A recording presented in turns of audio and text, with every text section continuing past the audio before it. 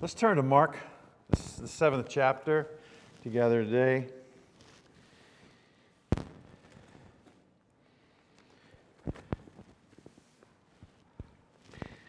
We're going to try to look at all the verses of this chapter, verses 1 through 23. It is a complete unit. It's hard to break it into pieces. The first portion is supportive of the last portion, so I'm already giving you apology for part 2, which will probably be next week. But maybe not. Who knows? Can we stand as we read, as we honor God's Word and read this together? If you'd like to read out loud, it's fine.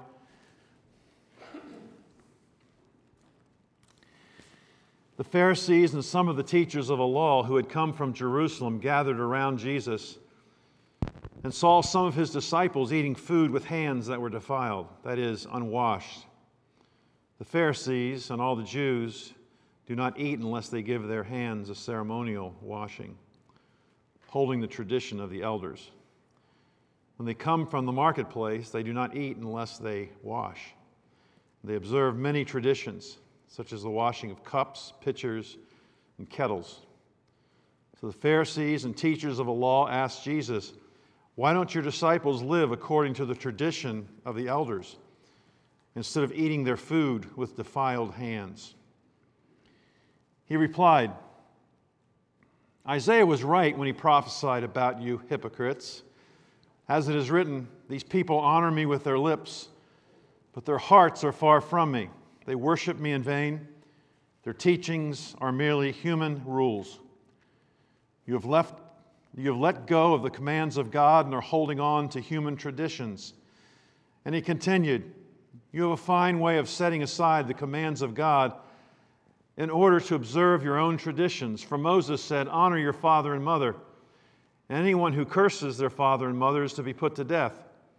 But you say that if anyone declares that what might have been used to help their father or mother is korban, that is devoted to God, then you no longer let them do anything for their father or mother.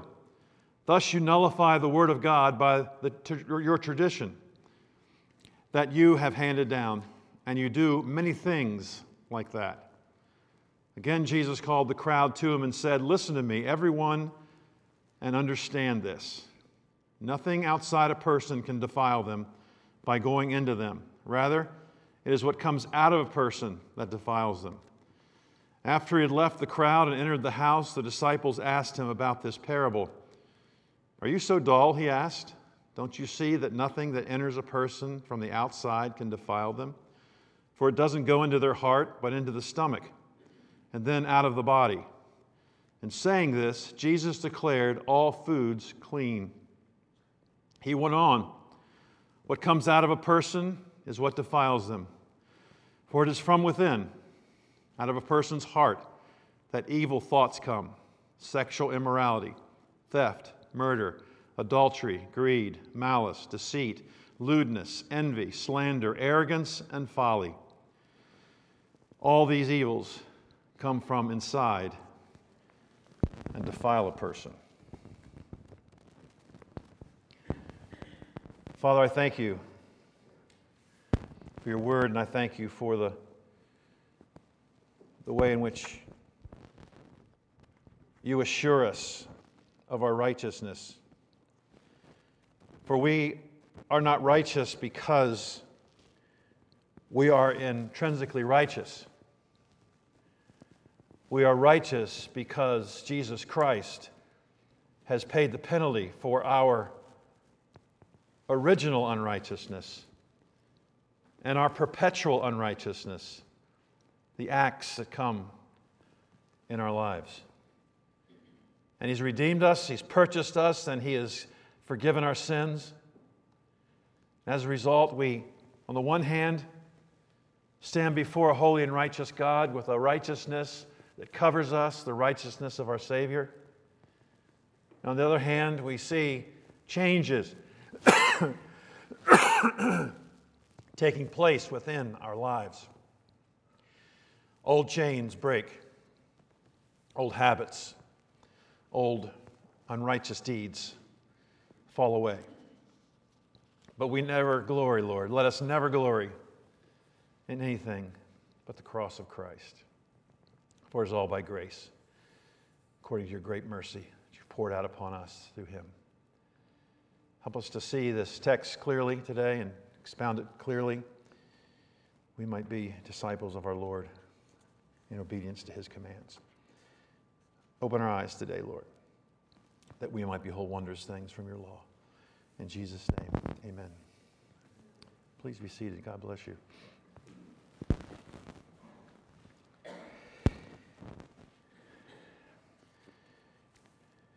You remember in our last study together that we talked about the feeding of 5,000.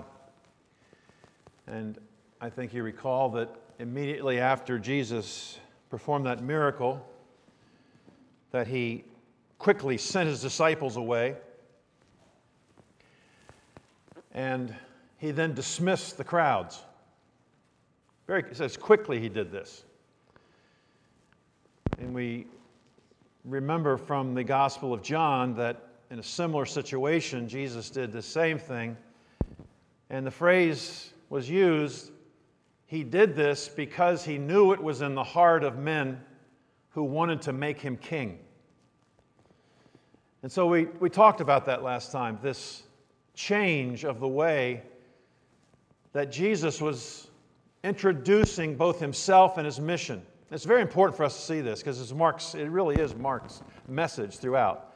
As we saw him in his training of disciples, saw him showing power over principalities and over disease, over even the natural elements, through the stilling of the storm and the waves.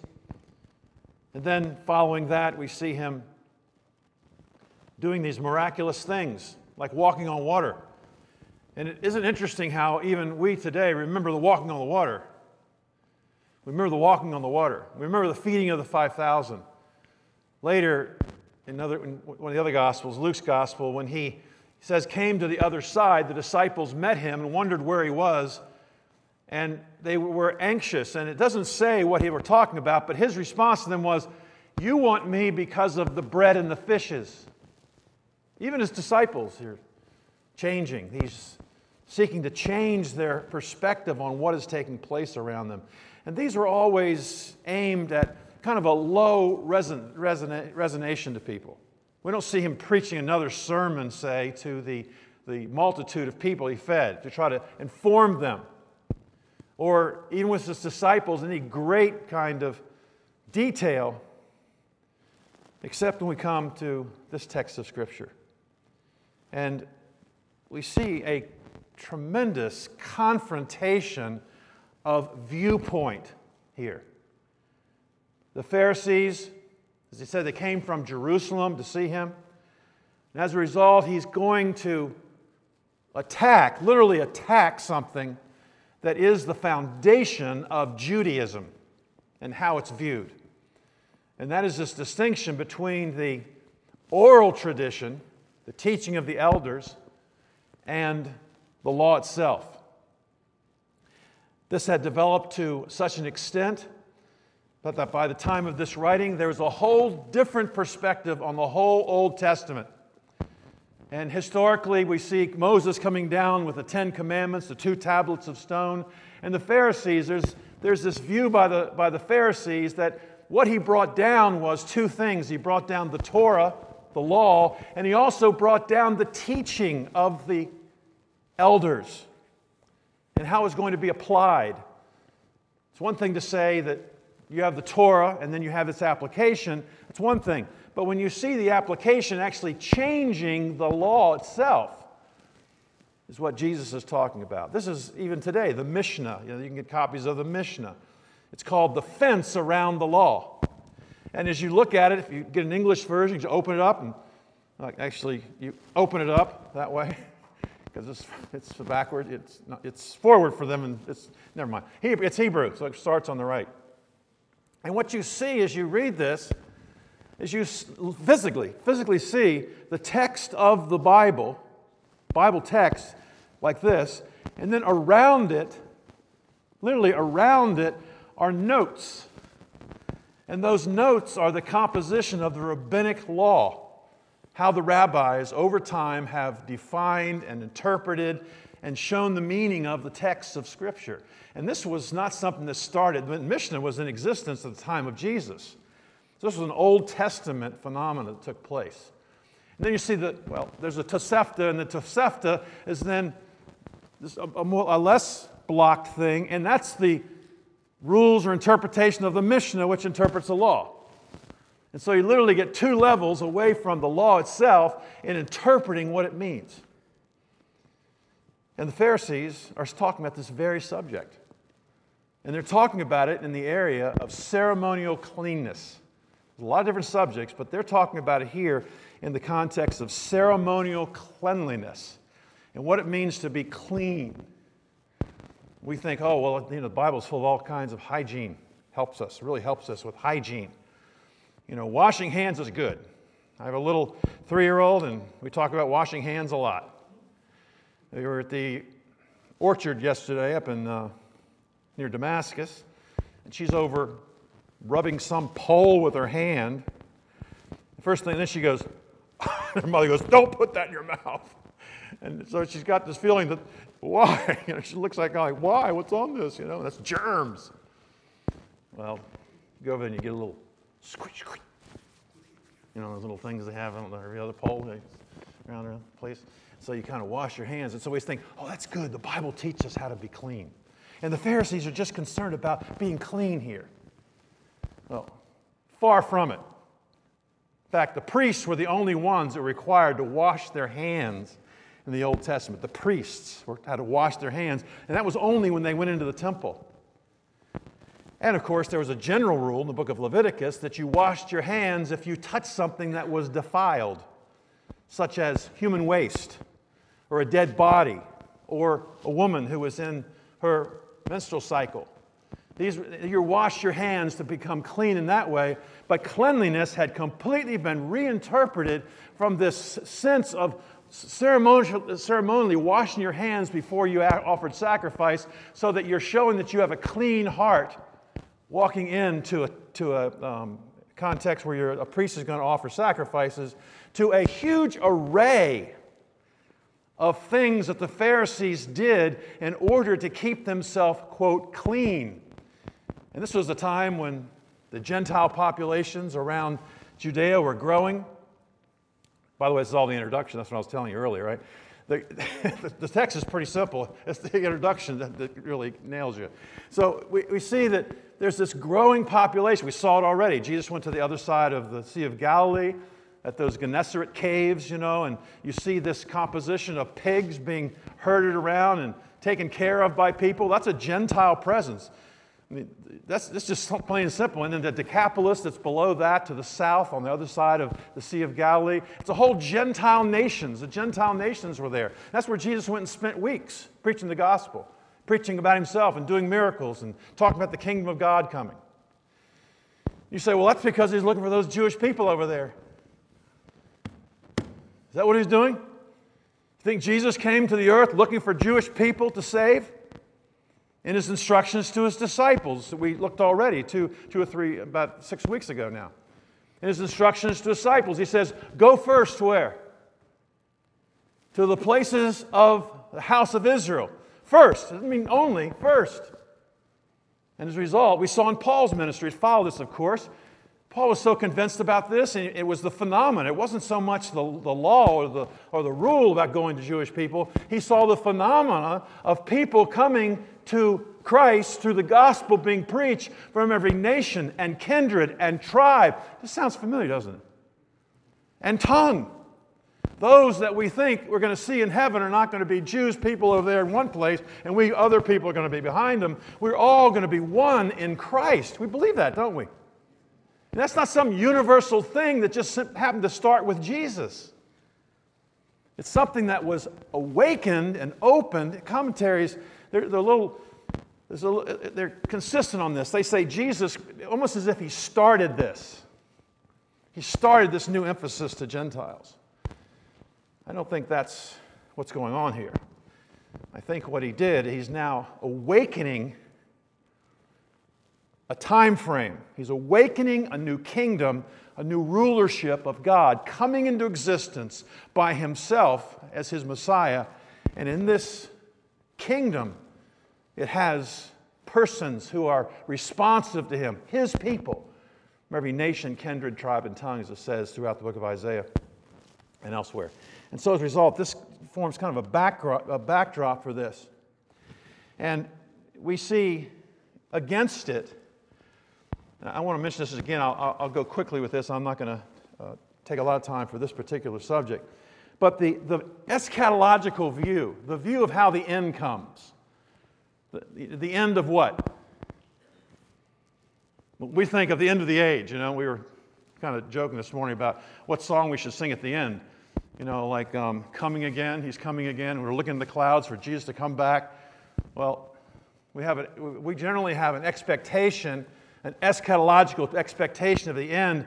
And the end means that Jesus is going to come back and he's going to rapture people and all kinds of very exciting things are going to happen. We can talk about that in detail some other time. We have a couple years to do it. That's what we did through our Revelation study anyway.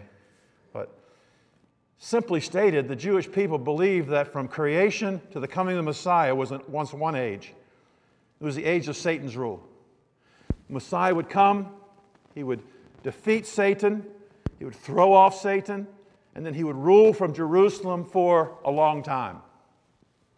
No cataclysmic change, the heavens wouldn't change, nothing would change. It would simply be a change of rulership, of rule. So you have the old age when Satan ruled, and the new age when the Messiah ruled, or God ruled. And that was the simple teaching of the kingdom of God. And everybody had that expectation. And so when they saw Jesus, because the Messiah had certain characteristics that he would bring with him, he would heal the sick, raise the dead, cast out lepers, preach to the poor. You're even right in Isaiah. All these things the Messiah would do. And so they saw this person doing all these things, and so they thought, this is the time of the end of what? The old age. It's the end of the old age, the beginning of the new age. The end of Satan's rule, the beginning of God's rule. And so they had this expectation. It just grew. Everybody except those who were invested in the old age. They didn't really want a Messiah. They wanted to continue to have Israel being the authority and powerful influence of the people. And of course, that is out in front of that whole thing is the Pharisees, who were the investigators, the ones that kind of go among the people and watch them and teach them something if they can, or accuse them of something if they can, or write them up and send their name to Jerusalem, and then Jerusalem sends the big guys, the big Pharisees, they come. Isn't that pretty much what's happening right here? Look at the beginning, it says. Verse 1, the Pharisees and some of the teachers of the law who had come from Jerusalem gathered around Jesus.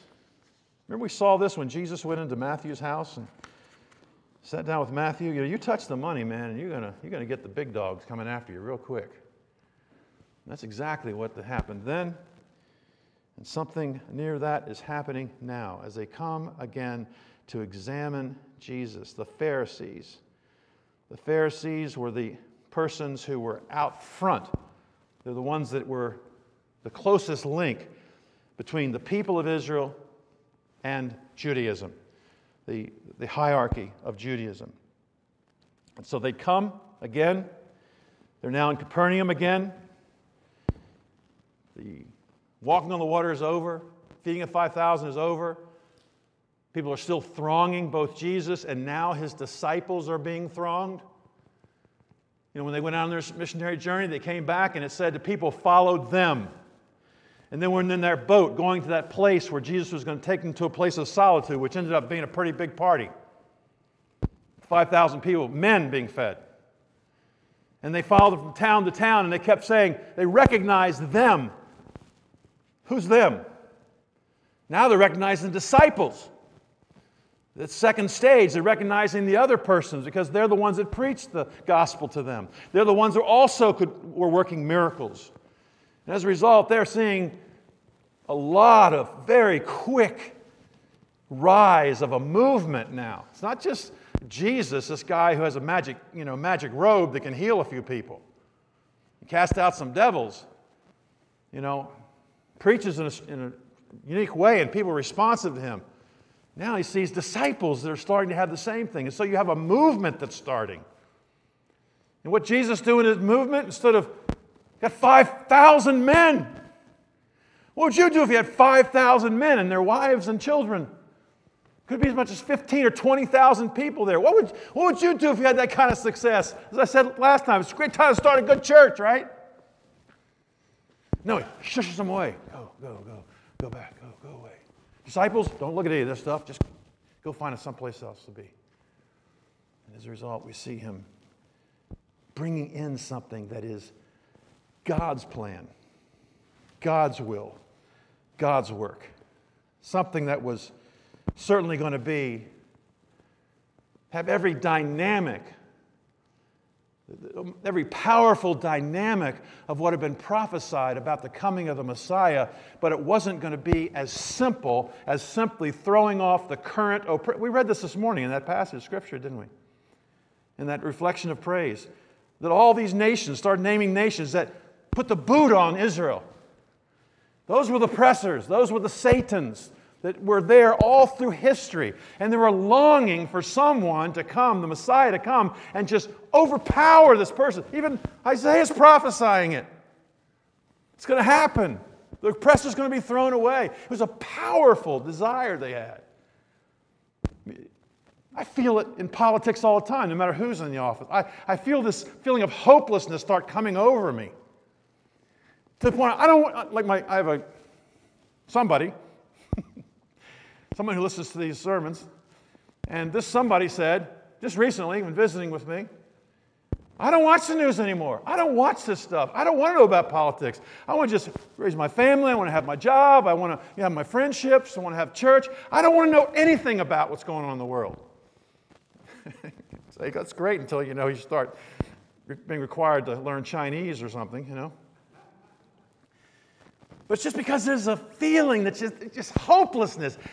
There's something wrong. I wish it would go away. Is there someone who's going to be raised up to be the defender of all this, of righteousness? Is there someone, like Job's cry, if only there was someone to defend me?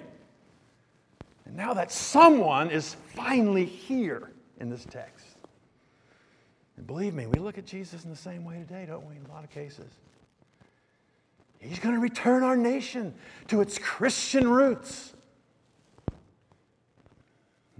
Dick Halverson used to say that if first century Christians had pinned their hopes to Constantine when he became the first, quote, Christian emperor, that Christianity would have died when he died. Always stood aloof. We've always had a different master, a different king, a different Lord and Savior, the Messiah, Jesus. So as these Pharisees come and talking to Jesus, we first of all, we saw this thing where he kind of slapped at the idea of the kingdom of God by dismissing all these people. He didn't want the people to have the wrong impression, but now he got the snakes in front of him. And these guys have already written him up. They've already written him up because when he was first in Capernaum and they came in and they listened to him after he called Matthew as a disciple, and he preached and he confronted him then. And he pushed back against them. And then it says, and the ones who came from Jerusalem, the second stage, it's getting more and more evident that this person is someone who really has to be dealt with. This kind of stuff could get somebody killed. And they wanted to kill him. They went out to think of ways they could kill him. So they just want to rattle this guy. And so they saw some of his disciples eating food with hands that were defiled, that is, unwashed. I think every time I sat down to dinner, my mother would say, "Did you boys wash your hands?" And, you could just, like, I just think you didn't wash your shirt. Did you wash your hands? It's like, get up, everybody, get up right now and go wash your hands. I'm not sitting at this table with this filthy hands all around me. And so you think that's what they're talking about. Here's these disciples. What have they been doing all day? They've been, whatever they're doing. What does a fisherman's hands look like? Matthew's the only guy with any manicures there, The rest of these guys are just a bunch of salt of the earth with dirt under their fingernails. Is that what he's talking about? They're talking about washing your hands? No, far from it. And Matthew gives a little commentary on this.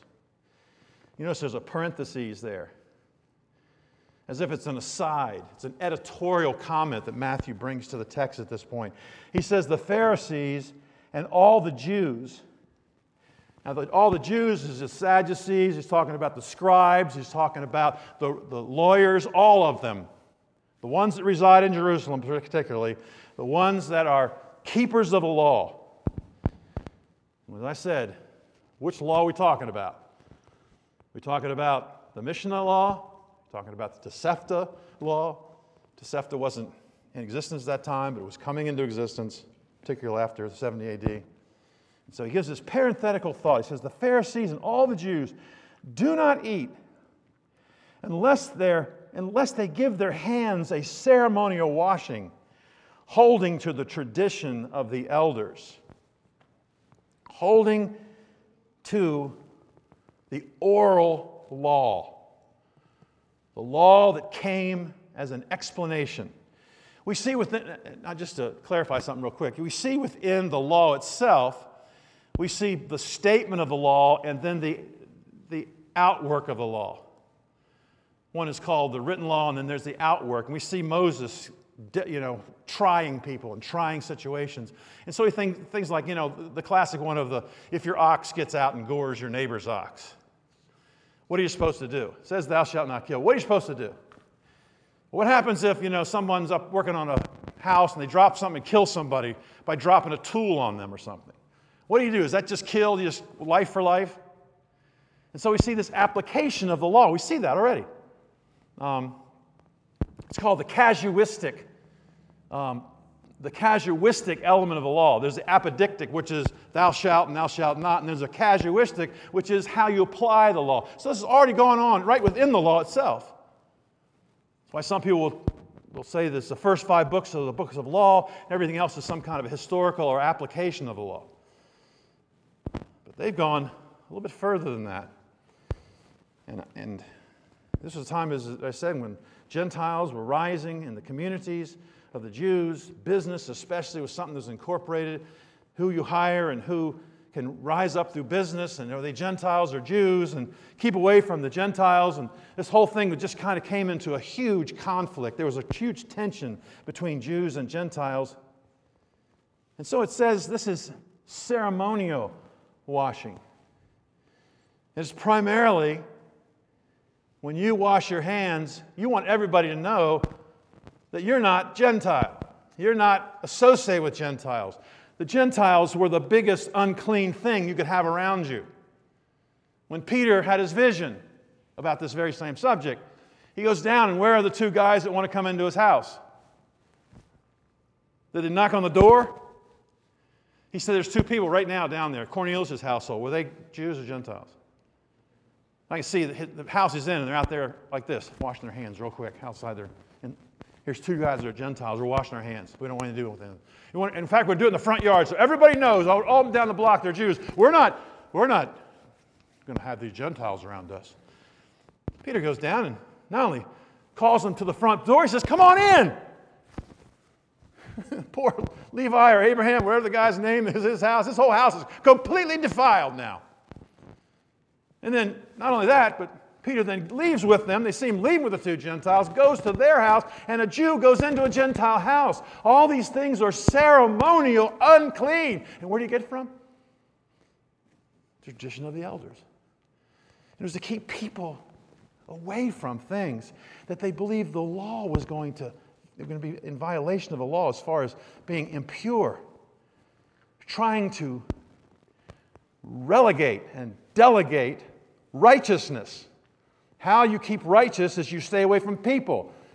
You wash with certain kind of utensils. The first thing he talks about just simply people. They come from the marketplace. They do not eat unless they wash. Why? because there's all kinds of disease in the marketplace? No, because there's all kinds of diseased people in the marketplace. Go to the marketplace, it's not just Jew marketplace and Gentile marketplace. You're going to the marketplace, there's a whole conglomeration of things that are there. They wash their hands because they want to be pure from the people that are in the marketplace. And they observe many other traditions, such as the washing of cups. The washing of cups and pitchers and kettles. Now, if it was a glass cup or a fired clay cup that has a glaze on the outside, you didn't have to wash that because that wasn't unclean. But if it was a clay cup without being having glaze on it, fired in a kiln, then you'd have to wash that because it would be unclean. And it got down to the simplest little stupid things over and over. It was cups and pitchers. If the pitcher was one that was, wait a second, is that clean? Oh yeah, okay. This would be a clean pitcher. Because see, it can't somehow be, it has one purpose, it's actually holding water. But if it's some kind of fancy thing with a top on it, like a teapot, boy, there's all kinds of possibilities for contamination in there. You can't examine the water. You can't examine where it came from. Maybe a Gentile touched that water. Who put this water in here?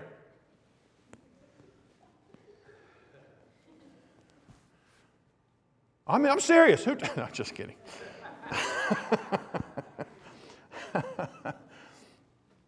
And it says even kettles. Now, the word kettle, unless you have a New American Standard Bible, of course, New American Standard will think they're the New American Standard, which is American Standard, but they think that they are the standard. In many ways, it's a very wonderful translation. But you'll notice that there's a footnote there, isn't there? And so they say kettles. What's the difference between a kettle and a pitcher? Kettle, you can heat, right? Pitcher, you just pour with. But that's a word that they found that's not really translatable. They don't understand what that word is in the Greek language. The only time it appears in the Bible is right there. So they really don't know what it is, but they think there's a range of meaning, and it's more likely that it means a couch. That's close, right? It's about the same thing. A kettle or a couch. Doesn't even start with the same letters. There's only a couple letters in both of them. But why would a couch be something could be defiled? Because a woman might sit on it. A woman might sit on it, or somebody that's unclean might have sat on it. Maybe the person who made it, or somebody walked in the shop of somebody who made it, and a Gentile sat on that couch. My goodness, then that couch is really defiled. This goes on and on and on. There's minutia. It just means nothingness with large volumes. Mark's parenthetical thoughts are another indication who he's writing this to his audience, right? You don't have to write this to Jewish people. They know this like the back of their hand. Matthew doesn't include this kind of detail in his gospel. Who does? Mark. Why? He's in Rome. He's writing to Roman persons who have become Christians. His audience is Rome. And so you see that second tier of context. You see the context of Jesus himself in this situation. Then you see Mark's context. He feels there's important to explain to people what this means. For you see, the Pharisees and the Jews do not eat and so forth. You see this now? You understand now? So, as a result of this, the Pharisees and the teachers of the law asked Jesus, "Why don't your disciples live according to the tradition of the elders?" Again, the same thing appears. The tradition of the elders. See what their emphasis is? The tradition of the elders. The things that have come to be these safeguards, these fences around contamination from the nations of the earth. Because God in the Old Testament tells the Jews, don't associate with Gentiles of any kind. Don't marry them, don't associate with them, don't let them into your house, don't go into their house, don't eat their food. All the way up in the time of Paul, you see this food sacrificed to idols. And what does the Jewish community, which was primarily Jewish at that time, what do they do with this stuff?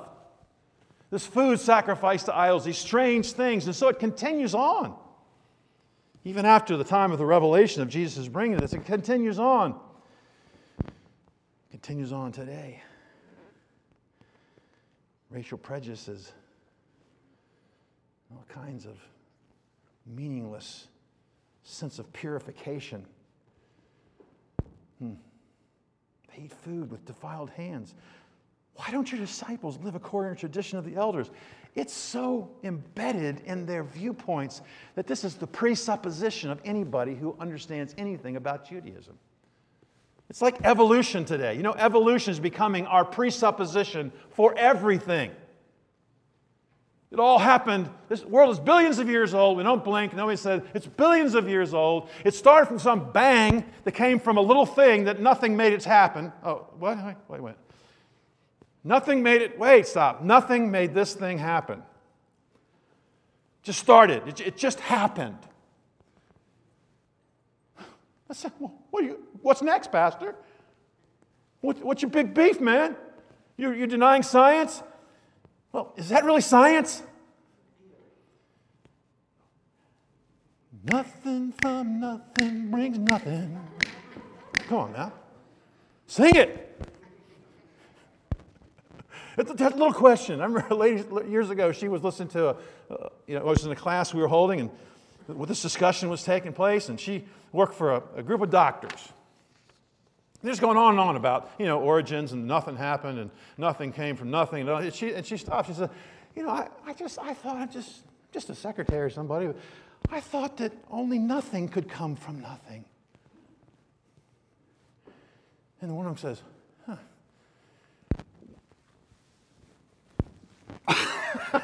He had nothing to say because it's true. Oh, help us, Lord. As a result, this whole thing is built on nothing that relates to the law itself. And here before them is the Word of God, the second member of the Trinity, in complete unity with the man, Jesus Christ, sitting in their presence. The Word created the world. The Word brought the Scriptures into existence. The Word of God, the second member of the Trinity, the Father, the Word, the Spirit, the one who is eternally begotten of the Father. Eternally begotten of the Father. This second member of the Trinity is before them, and they're saying to him, why don't your disciples break the law? Why don't they take our opinion on the law instead of your opinion on the law? The Constitution clearly makes room for blah, blah, blah, blah, blah, blah, blah, blah. Well, the Constitution is a little book. You can get one, right? You can read it. There's nothing in there about half the things that people are quoting that says it's in there. Nothing. It's the traditions. We got to move. We got to redefine things because our world is changing. Before long, it won't even make any difference what the Bible says. Before long, it won't even make any difference what the Constitution says. One person in our government this last week said we should get rid of the Constitution. This person is one of the most powerful people currently, at least information-wise, in our government. Being listened to by millions of people. We just ought to get rid of that book. One of our Supreme Court justices in the last 2 years made the statement that they said, what constitution should a new country adopt in order to start a country? And she said, well, maybe, and she named some other country. Supreme Court Justice, who is ruling on the what? Constitution. Be careful when you put your trust. Some trust in chariots and some in horses. But we will remember the name of the Lord our God. These are getting to be serious little songs. It's not just a song. We sing that song. Some trust in chariots and some. Get it, man. Let's go. Humming horses. Now it's getting serious. Now it's getting serious. It was serious in Rome, by the way. Mark's audience is a serious foe. They have a serious foe against them. He replied. Can't wait to hear Jesus reply, can you? Isaiah was right when he prophesied about you. Hypocrites. What's a hypocrite? Well, that's a person who says they believe one thing and does something else. That's not the basic meaning of hypocrite. Hypocrite is a person, it comes from the theatrical context. It's an actor. It's a person who takes on a role, a new role that has never been seen before, and they act it out as if that new role is really an old role. They impersonate people. He's actually calling them, you are impersonators. You have impersonated a teacher of the law, but you're not teaching the law. You're teaching something that is believed to be true about the law, and it's become so long that you don't even know what the original is. You're like hypocrites. You are hypocrites. These people honor me with their lips. I mean, do you watch movies? We love movies.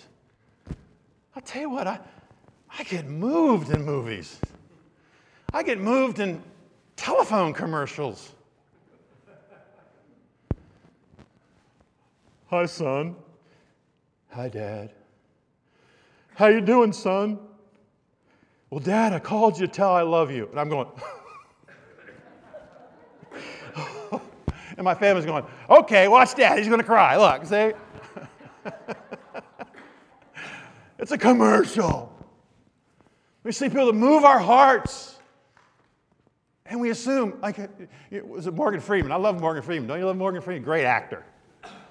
He did this thing when he was some kind of nuclear scientist, something like that. I think they even honored him for some kind of award for this, and some lower level besides Academy Awards. And then afterwards, this one person says, "Boy, you're just amazing, man. The insight that you have.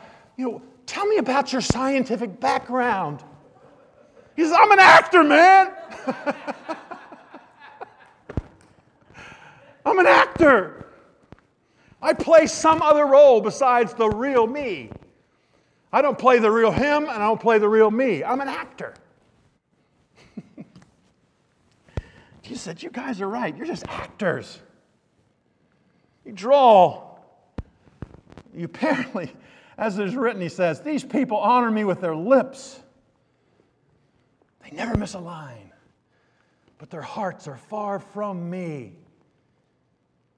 If Jesus is just talking about himself, he's the Word. You don't draw near to the Word. If he's quoting Isaiah, it's the same person. The Word. You're far from me. You worship me in vain, teaching. They're merely human rules. They're human insights. These 10 commandments that God gave Moses on Mount Sinai, they literally changed the world. You compare it to, and what do we hear today? Well, ancient treaty documents, the Code of Hammurabi. It was the most civilized thing that had ever been. You think that's civilized? You better learn how to swim, ladies, if you want to live by Hammurabi's code. First thing you do is learn how to swim. If your spouse doesn't like the way you cook, if you don't like what you said, you're not doing what you accuse her, and guess what they do? They throw her in the river. And if she survives the river, then she's innocent. But if she doesn't survive the river, well, she's dead. That's great justice, right? Any ladies, you want to join up? No, it didn't change. It made a barbaric world somewhat less barbaric, but the law, the coming of the Hebrew law, literally changed ethics. It changed morality. It changed truth. And it's being set aside here for human rules. You've let go of the commands of God, and you're holding on to human traditions. And he continued, "You have a fine way of setting aside the commands of God in order to observe your own traditions. For Moses said, 'Honor your father and mother.' Which commandment is that?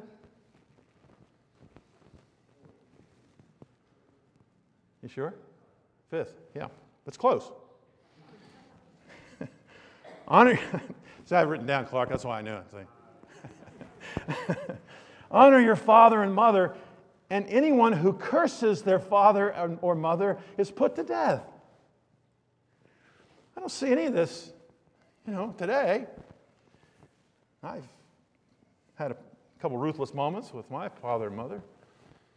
Look back on those things, and you read these kind of texts of scriptures and think, man, that was, if I'd been there, I'd be dead.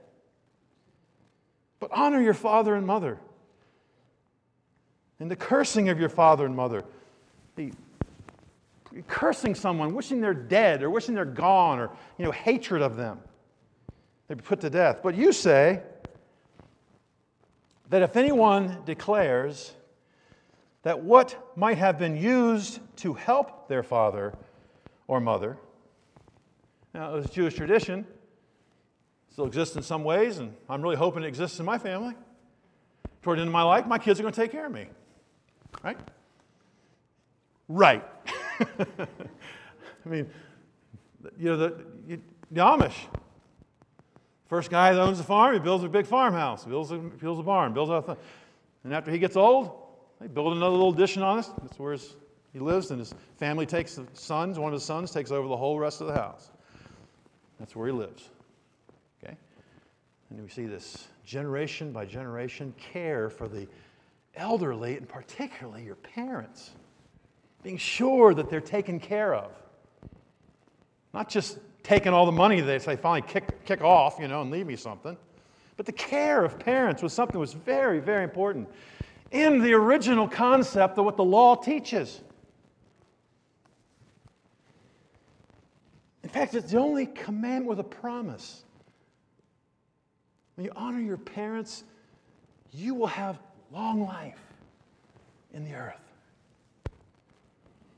And you nullify the Word of God. That's the Word of God by your tradition that you've handed down. And what was that tradition? The tradition was something called Korban. Korban was part of and still is part of the Mishnah, where you make a dedication of some portion of your wealth. Okay, you personally. And you say, I'm going to dedicate 50% of my wealth to the temple. Okay? Well, Korban didn't just take your 50% then. It was paid once you die. So once you die, it's then paid. And up till then, even though it was designated, you could still have control over it and its use. And because you weren't trusted to do that, when you did this before the temple and before the priests, and you made this sacrificial future gift, they would then control your use of it and not allow you to use it for anything except the purposes of the temple. However, if you were a Pharisee, you were a teacher of the law, you were a priest, you could have full access to use that all the days of your life. If you just use it up yourself during the days of your life. And the regulations were different for different classifications of people. Someone says, I'm going to give all my wealth. Who was it? Zacchaeus made some kind of comment like that. I'm going to give half my wealth away. If I've stolen anything, I'm going to give half the wealth. There's this boast of giving. Now, hopefully, he was not in this category. Don't really know. I just bring it up because he made a boast of wealth in the future. But as a result, it would deny even your parents. Let's suppose you did die and your parents were still alive and your parents were needed your support and they needed this help. Well, this couldn't transfer to your parents or any part of it to your parents because the temple controlled it. And so when he said, you keep it from being used, he's talking about the interpretation of that gift is keeping it from being used by the person who's making it. And you nullify the Word of God by your tradition that you've handed down. And then he says, and you do many things like that. You nullify the law in many ways like that. He's already given now 2 first example was the washing and the ceremonial cleanliness, and now he's giving this one. I wonder how many of those guys had already used this plan to control their wealth and not have to give it to anybody, including their parents. Still had full access to its youth. That's why he's talking to them. And Jesus then says, he turns to the crowd and he says, listen to me, everyone, and understand this. And now he's going to say something that's going to rock everybody in the place. Nothing outside a person can defile them by going into them. If you understand anything about historic and current Hebrew or Jewish tradition and laws, the number one category of all of these rules and regulations falls in the area of food. What food you can eat, how much of it you can eat, against gluttony, against a whole bunch of things. All of these things fall into this area. Jesus is taking now his third swipe at this issue. By the way, you know from poetic literature, which is the foundation for prophetic literature, poetic literature, that repetition of things, it makes an emphasis, right? It's called parallelisms. And you see even, the earth is the Lord's and the fullness thereof. The worlds and they that dwell therein. It's repetition. It's a little bit different, but it's repeating the same phrase. And it's very rarely done 3 times. Holy, holy, holy. 3 times. Jesus gives 3 illustrations in Matthew 18 about forgiveness. And here he's giving 3 illustrations about what it means to be clean and what it means to be a person of the Word. Very important subject. It's not done in very many places throughout the New Testament. And so he makes this statement to them. It's what comes out of a person that defiles him. If anyone has ears to hear, now that's something in New American Standard Bible. It's not in the Greek translation, the official Greek translation of the New Testament. And so in most Bibles, you see verse 16 just has brackets around it. Sometimes a little note saying this was not in earlier manuscripts, and it really was not ever considered to be anything other than something with somebody shoved in there somewhere along the way. Just a little thought on that. So verse 17, we go to verse 17, it says, after he had left the crowd and entered the house, his disciples asked him about this parable. Now, these guys are so used to having the Mishnah be the standard for their living that they don't even know what the original says. Don't even know. Very clear, that's what's happening here. You're not just saying, you dummies, don't you get it? You dull people, you're lazy. No, you're dull, you're uninformed, you're distant from it. A dull person is somebody that's not close to anything. He's distant, or she's distant from things, discussions and so forth. Are you so dull, he asked? Don't you see that nothing that enters a person from the outside can defile them? Wait a minute, I feel like they're almost going to go, wait a minute, I thought you were talking about when you eat. You're right, I am talking about when you eat. Nothing you eat defiles you. By the way, what's that word nothing mean?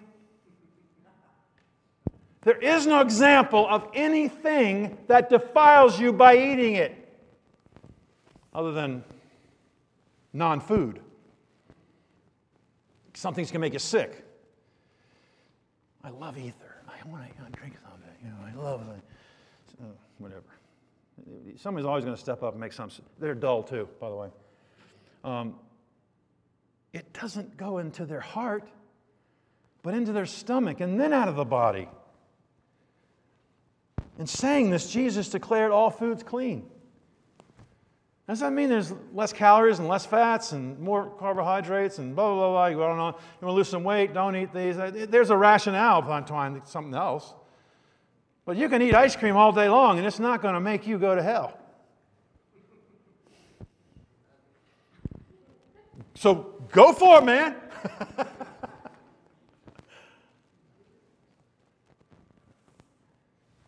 And there are a lot of other illustrations of things more precious that we think, oh, that didn't go away with the new covenant. I still can't eat that. Well, I can't eat shrimp no matter what I try. Because my throat starts closing and I get this, I could eat it until it kills me.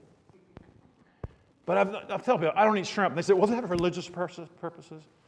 I said, heck no, I love shrimp. But when I eat it, I puff up like a big blowfish. It's just common sense.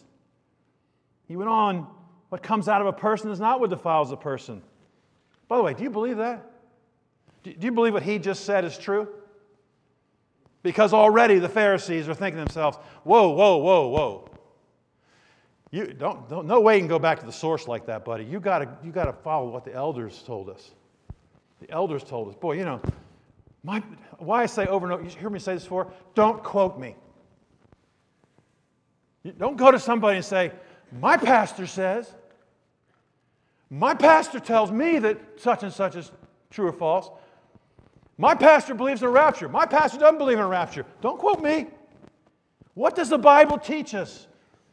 Not what some elder says, not what some wise person says. I had someone, I was having an argument with this person over something one time. And we're looking at scripture after scripture after scripture, and he's saying, yeah. And then you know what his final argument was? I'm sure there's somebody out there that knows the other side of this, and they could defeat all this. My next door neighbor. I don't think he's ever going to listen to the sermon. If he does, listen again. Jehovah's Witness man. He's the head of a Jehovah's Witness thing. Jesus is the Alpha and Omega. You believe that? No. No, Jesus is not the Alpha and Omega. Jehovah is the Alpha and Omega. Will you turn to the 22nd chapter of Revelation? And I'm the Alpha and Omega, the first and the last, blah, blah, blah, beginning and end, da-da-da-da-da-da. And it goes down and says, I, Jesus, am the Alpha and the Omega, the first and the last. And he never saw that before. So he very quickly flips up his laptop. What's the answer? What's the answer? You know what his answer to me was? Well, I'm sure I can give you an answer by next time we talk. I said, we agree we're going to look at the Bible, not the writings of Charles Taze Russell, okay? The Bible. What does the Bible teach? Thou shalt not, and that's what means you shall not do it. What comes out of a person is what defiles him, for it's from within, out of the person's heart, that evil thoughts come, sexual immorality, theft, murder, adultery, greed, malice, deceit, lewdness, envy, slander, arrogance. It's not hard to see the effects of what comes out of a person from a sinful heart, a compromised heart. And he says, and folly. Folly is just the nonsense that people adhere to. All these evils come from inside a person. They defile him or her. All these evils come from inside and defile a person.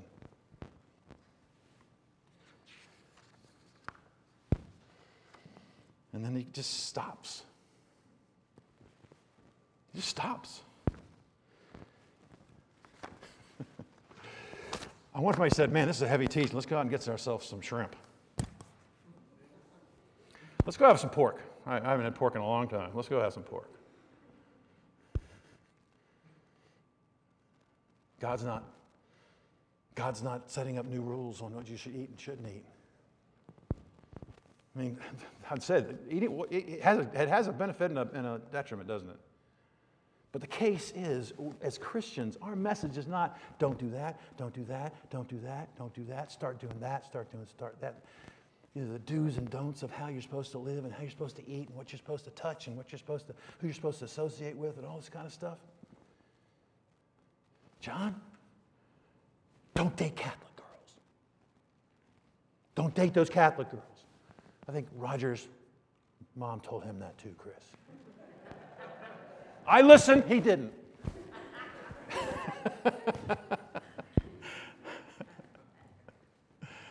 Maybe it's good advice. But what is the word? What's the emphasis of the word? What covenant are we in? Are we in an old covenant that is righteousness is demonstrated by what you eat, where you walk, who you associate with? What is righteous? In fact, Jesus said, the kingdom of God, or Paul said, the kingdom of God is not meat and drink, but righteousness, peace and joy. Righteousness of Christ, the peace of being at peace with God through Jesus Christ. And the joy of, that's our goal, is to be joyful and praise Him for His goodness. Praise Him for the cross. Praise Him for what He's made us to be. That's what Jesus is saying. It doesn't take too many turns of a page in Mark to realize that may not be a message for them. Not until after He died and rose again. But it's certainly a message for us. It's one thing to be indoctrinated to this and then to hear the truth of it, and then, it's so new that you don't get it all. It's something else when we have teaching, we have understanding, we have the Scriptures at our disposal, we see the whole thing, and we still are too dull to get it. Amen? He whom the Son sets free is free indeed. Praise the Lord. God bless you. Amen.